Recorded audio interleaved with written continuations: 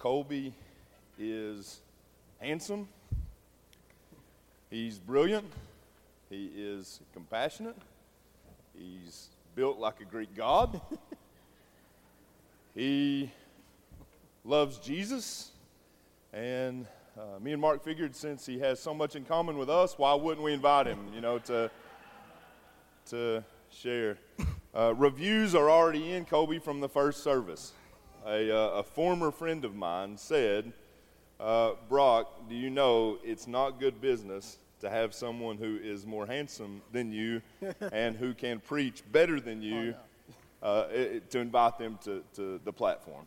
But Colby, I've never been much of a businessman, and so I'm glad that you're here. Enjoyed the word in the first service and looking forward to it in this one.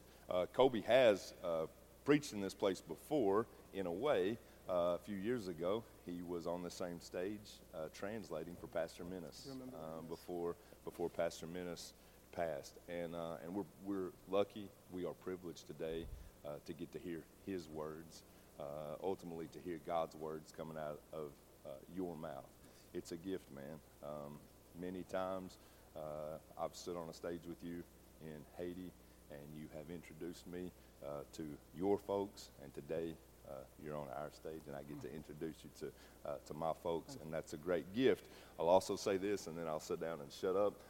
Colby's dad will be preaching right now in Haiti as well, and so to me, that's a pretty cool thing. The Holy Spirit's just unleashing the Dorsleys on the world this morning, man, and so it's a gift to have you here. Look forward to hearing your words. Y'all give Colby welcome Colby to the platform.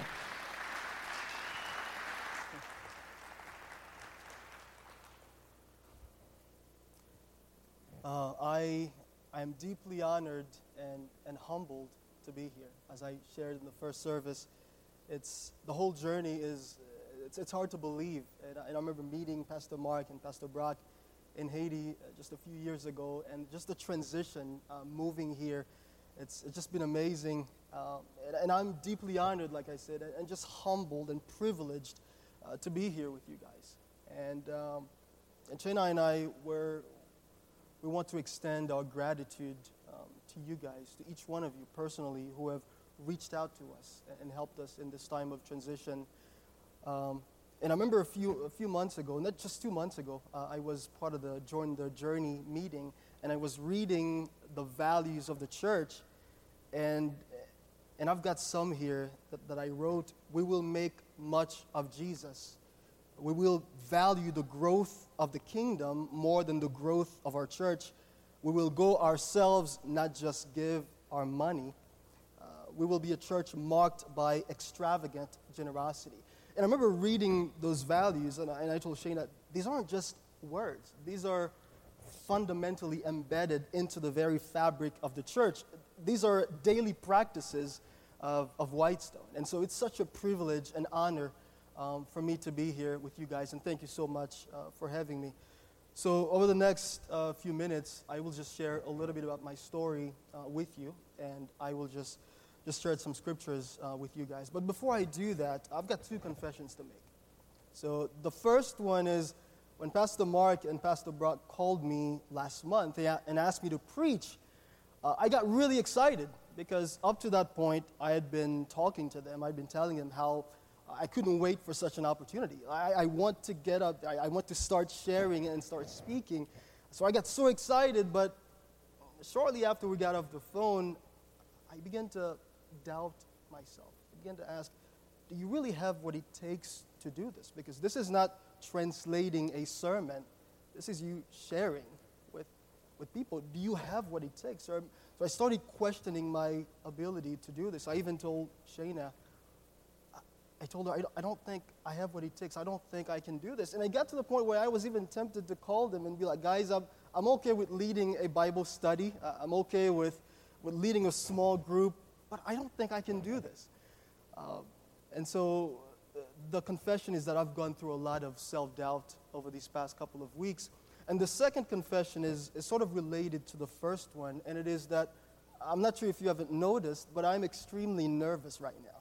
Okay, so if I start shaking up here, bear with me. Or if I start speaking in tongue, that means if I switch to Haitian Creole, So a number of you guys speak Haitian Creole in the room, so please stand up and translate so I don't cause chaos here in the house of God, okay?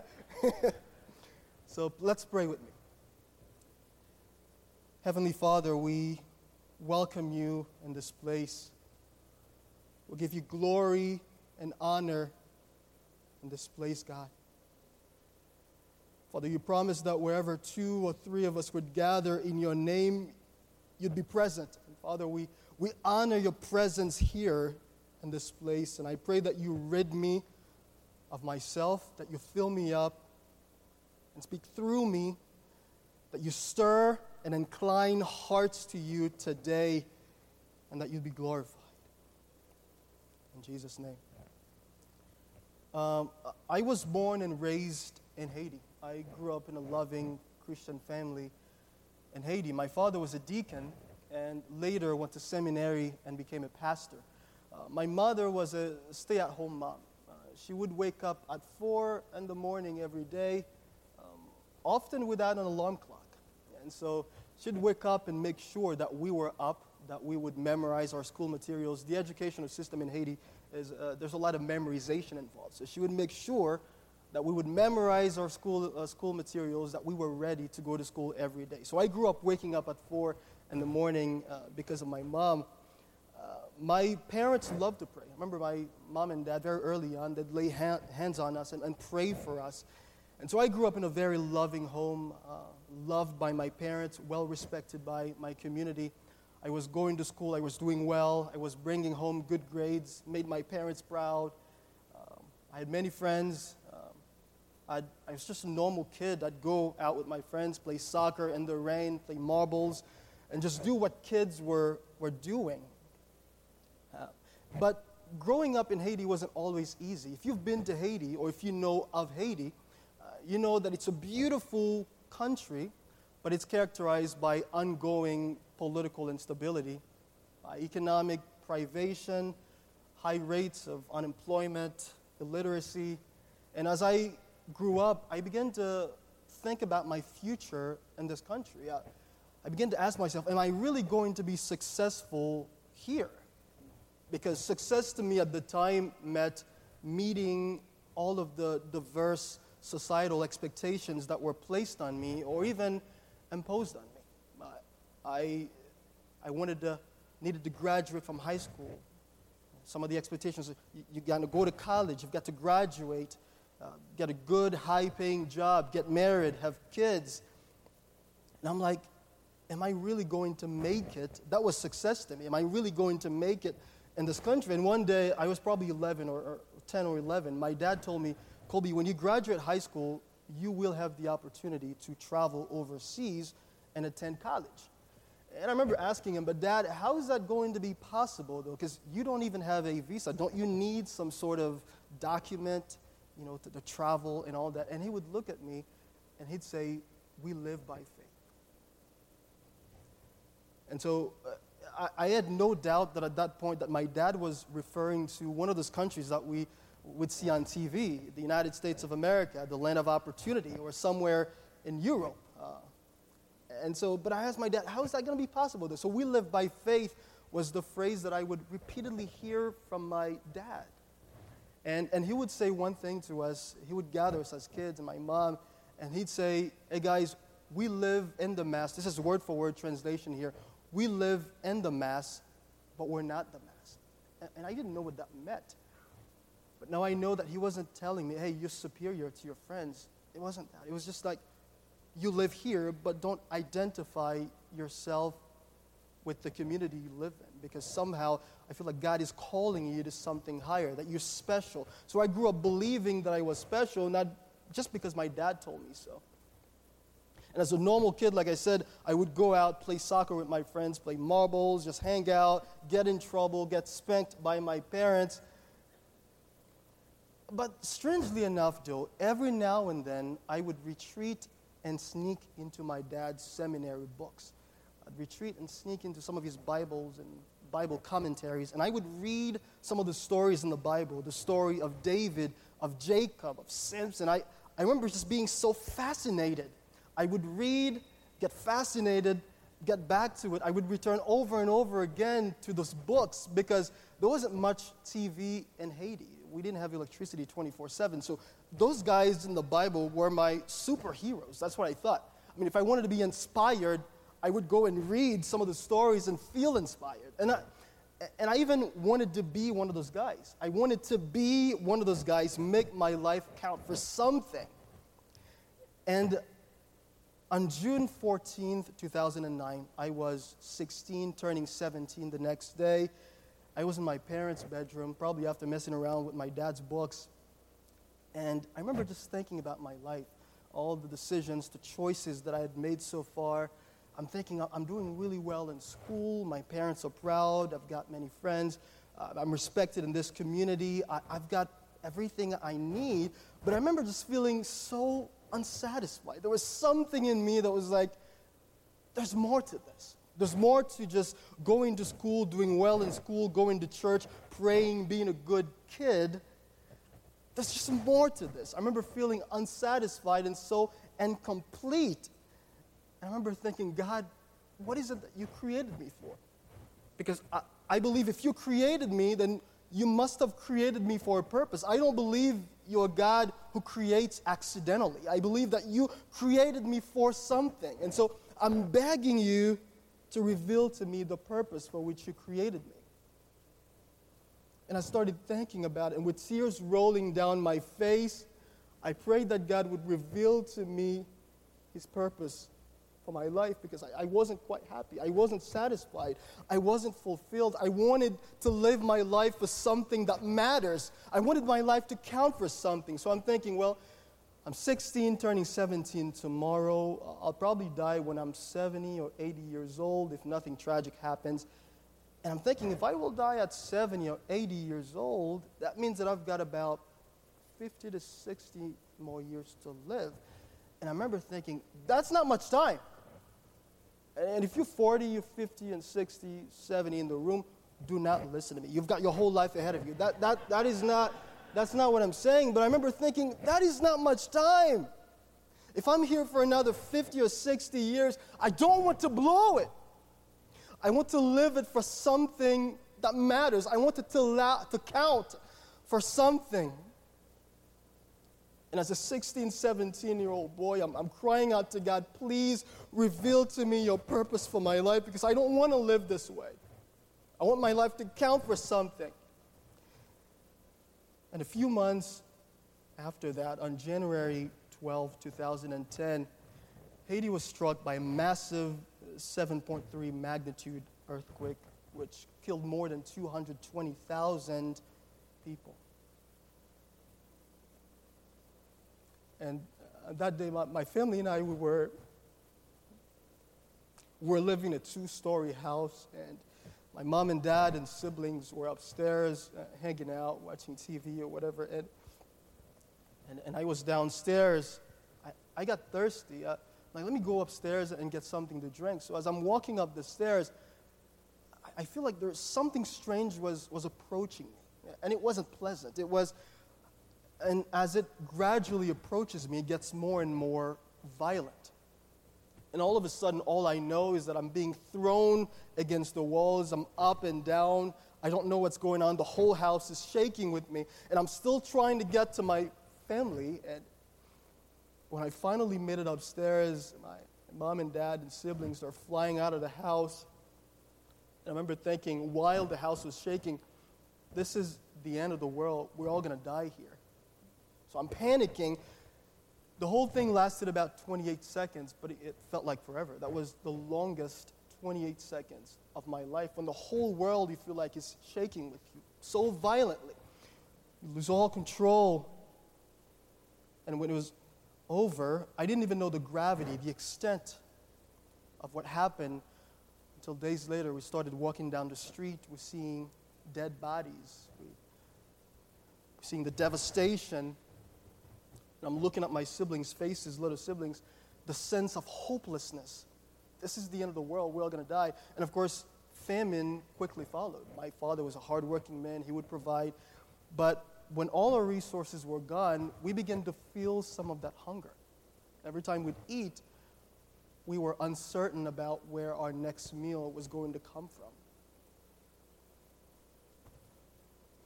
And one day, my dad and I were just hanging out. My siblings were there, and his phone rang. So he picked up his phone, and somebody started speaking a strange language to him, English. And it was Pastor Jerry from Indiana. Some of you guys have met Pastor Jerry.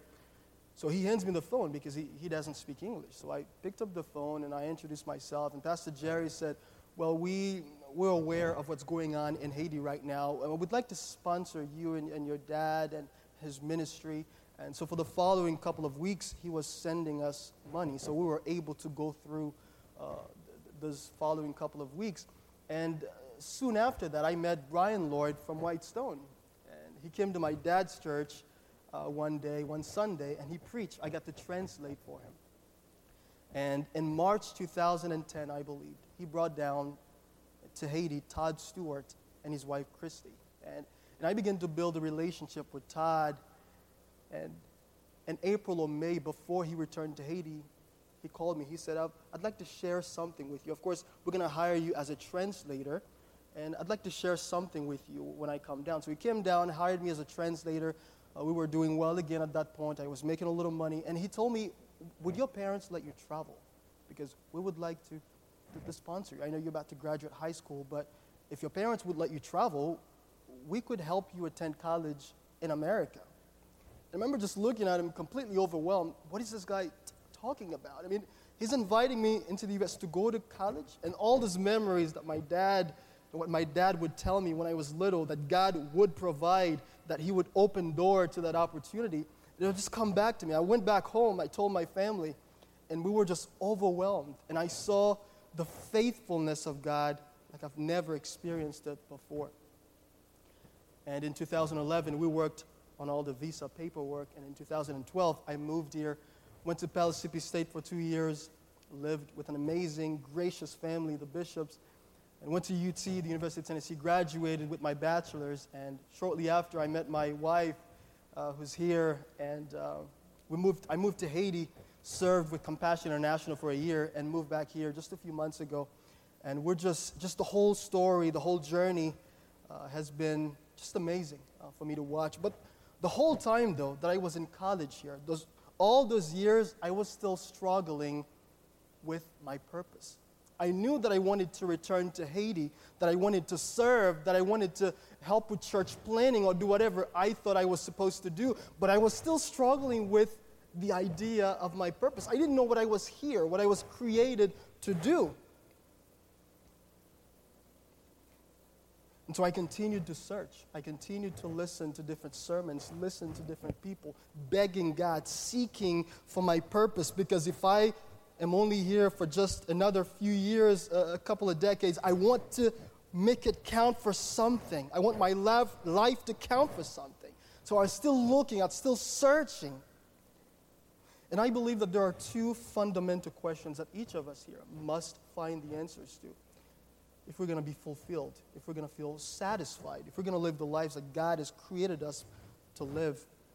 And not only was I uncertain about the purpose of my life, I also didn't know who I was. I was confused about my identity. I was still searching.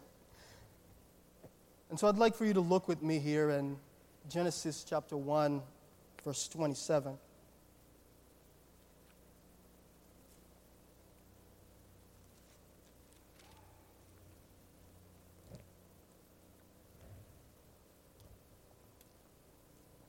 It reads, "So God created mankind in his own image. In the image of God, he created them. Male and female, he created them." So there's a couple of things here. God created mankind. God created me. I wasn't created by accident. The supreme being of the universe created me. So I believe if he created me for something, for a specific purpose. And not only did he create me, he created me in his own image.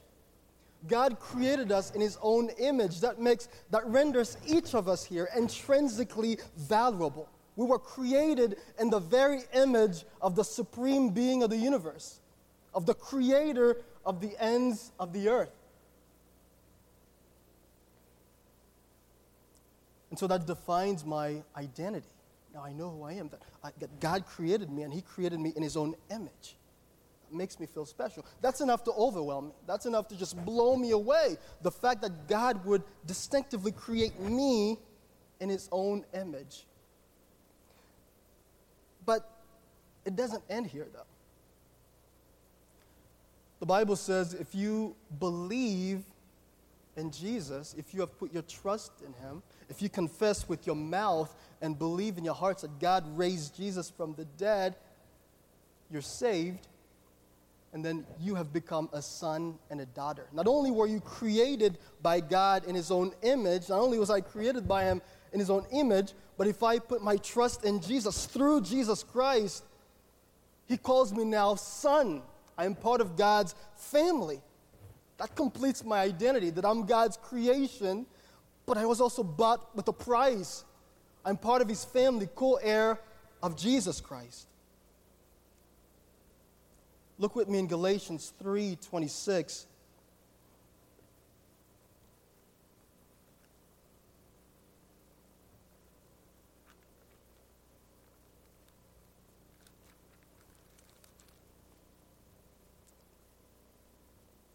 So in Christ Jesus, 26:27, in Christ Jesus you are all children of God through faith.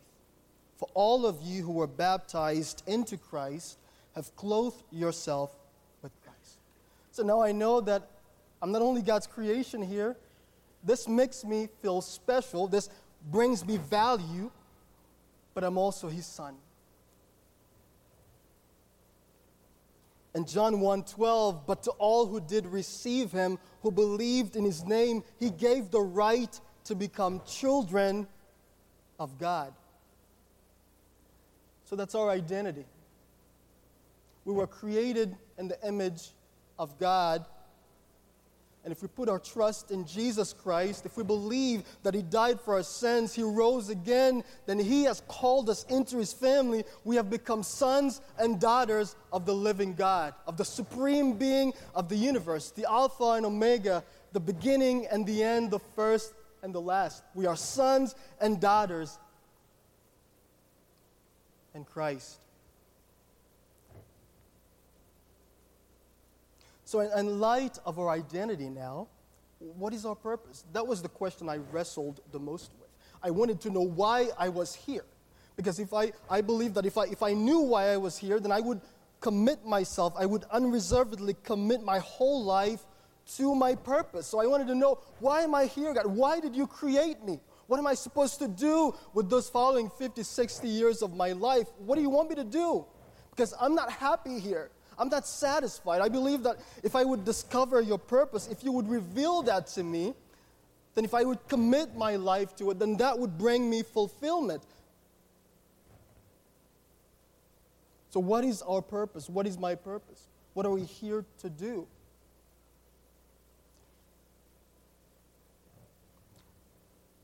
Isaiah 43, verses 6 and 7,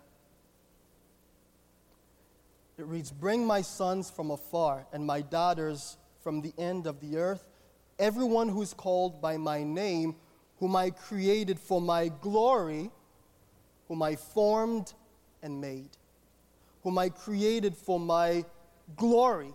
So God created us for His glory. We were made to glorify God. We were made to magnify Him. We were made to make much of Him. John Piper, one of my favorite authors, says, glorifying God means feeling and thinking and acting in ways that reflect His greatness, that make much of God, that give evidence of the supreme greatness of all His attributes and the all-satisfying beauty of His manifold perfections. Are my thoughts, are my actions, is my attitude, do all these things reflect God? Do all these things make much of Him? Am I living for my own self-aggrandizement? Or am I living to glorify God, to magnify Him, and to point people to Him? Do my thoughts point to God? Do my actions, the words that come out of my mouth, do they glorify God? Because that's what I was created to do. I was created to glorify Him, to magnify Him. But in light of all that, though, in light of my identity, I was created by God in His own image, and I know what my purpose is in light of my purpose, which is to glorify God. Now, the underlying emptiness, the sense of dissatisfaction, that longing that I had for something more, does glorifying God meet that longing? Does that satisfy me? How so? Not only was I struggling with my identity, my purpose, but does that bring me fulfillment? If God says He created me in His own image, He gave me a purpose which is to glorify Him, but does that satisfy me?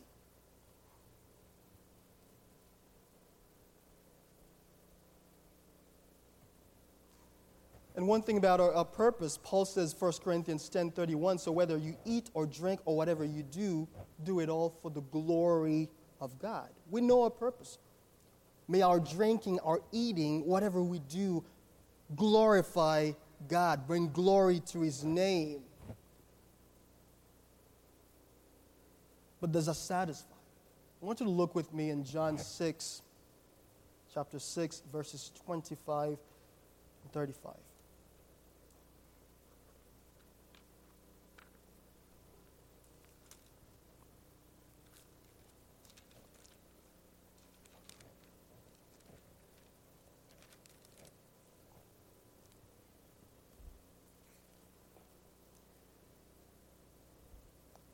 It reads, when they found Him on the other side of the lake, they asked Him, Rabbi, when did you get here?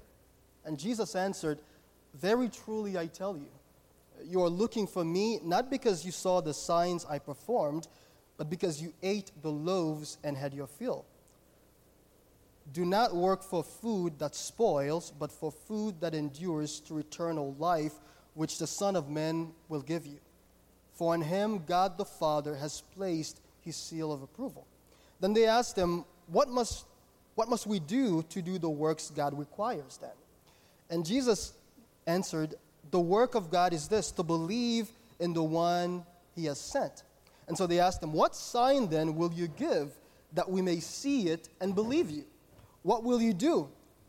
Because our ancestors ate the manna in the wilderness, as it is written, He gave them bread from heaven to eat.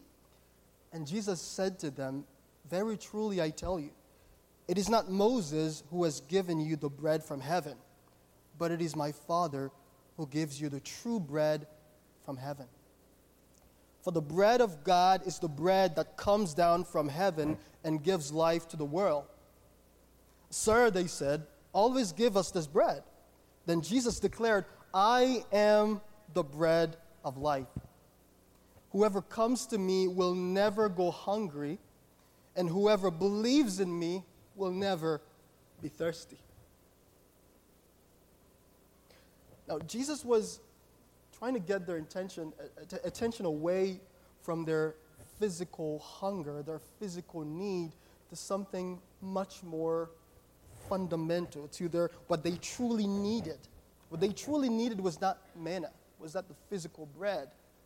They needed the bread of life, the true bread of life, which is Christ Jesus Himself. The bread that truly satisfies, the bread that if we eat of, that if we would come to and believe in, we would never be hungry again, nor will we be thirsty again. And so I understood here that Jesus is the true satisfaction of our lives. He's the one who truly meets that longing that all of us have here. We're all longing for something more. There's got to be something more than just our career, than just our family, than just our job, than just our education. There's got to be something more. And Jesus is the only one, God is the only one who fills that need, who brings us that sense of fulfillment that we're all after. So are we hungry this morning for more?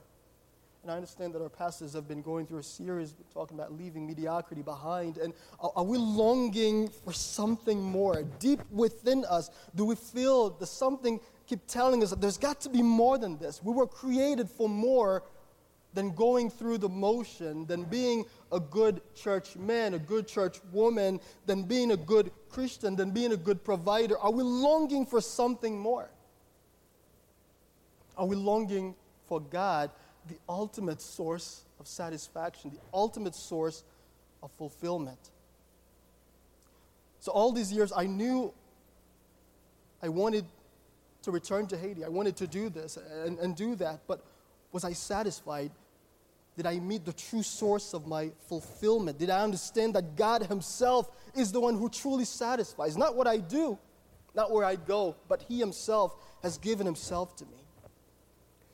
And so my purpose is to glorify God. Our purpose collectively is to glorify God, magnify him, bring glory to his name, make much of him. When we do so, he brings us satisfaction. In doing so, we're satisfied, we're fulfilled. And the psalmist here understood this really well when he wrote in Psalm 27:4, "One thing I ask from the Lord, this only do I seek, that I may dwell in the house of the Lord all the days of my life, to gaze on the beauty of the Lord and to seek him in his temple." To David, nothing else mattered here. I just want to dwell in the house of God. I just want to sit at his feet. I just want to just contemplate him and gaze on his beauty forever. I don't want to leave. Is that us today? Have we had those moments where we just sit with God and don't want to leave? Because he's all that matters. He's all that satisfies us. Just want to dwell in the house of the Lord all the days of my life, to gaze on his beauty and to seek him in his temple. In Psalm 16:11, he wrote, "You make known to me the path of life. In your presence there is fullness of joy. At your right hand are pleasures forevermore." If we're looking for satisfaction, if we're looking for true fulfillment, it's right here. God is the true source of our satisfaction, of our fulfillment. In his presence, there's fullness of joy, and at his right hand are pleasures forevermore. Do we long to gaze at his beauty today? Deep within, that's what we're longing for. We're longing to connect with God, the creator of the universe, the maker of all things, the lover of our soul.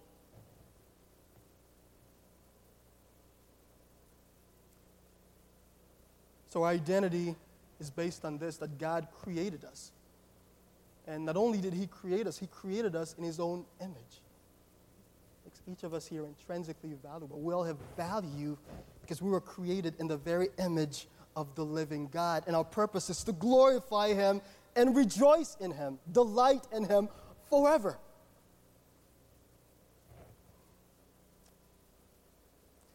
I'm going to ask the worship team to come back on, and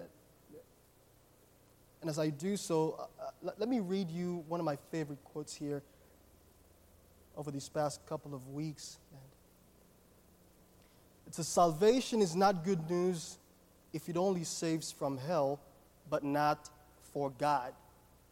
Forgiveness is not good news if it only saves from guilt and doesn't open the way to God. Justification is not good news if it only makes us legally acceptable to God, but doesn't bring fellowship with God. Redemption is not good news if it only liberates us from bondage, but doesn't bring us to God. Adoption is not good news if it only puts us in the Father's family, but not in his arms."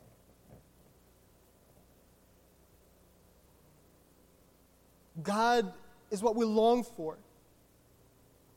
The satisfaction that we're after. We know it deep within our soul. We're longing for something. And we're longing for him.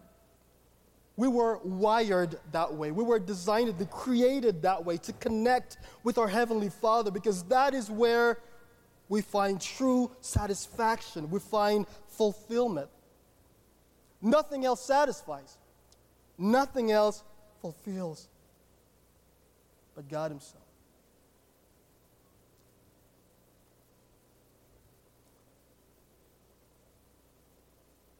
Let's pray.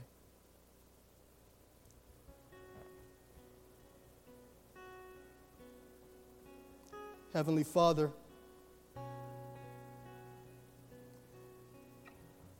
Yahweh God, the creator of the ends of the earth, the creator of the universe, the lover of our soul. God, we're honored and humbled that you created us in your image. And that you have called us into your family. If we have put our trust in Jesus, if we have believed in His name, if we have confessed with our mouth that you raised Him from the dead, then we are saved, and you have called us, you call us sons and daughters. And Father, we thank you for creating us with a purpose, which is to glorify you, to bring glory to your name, to magnify you.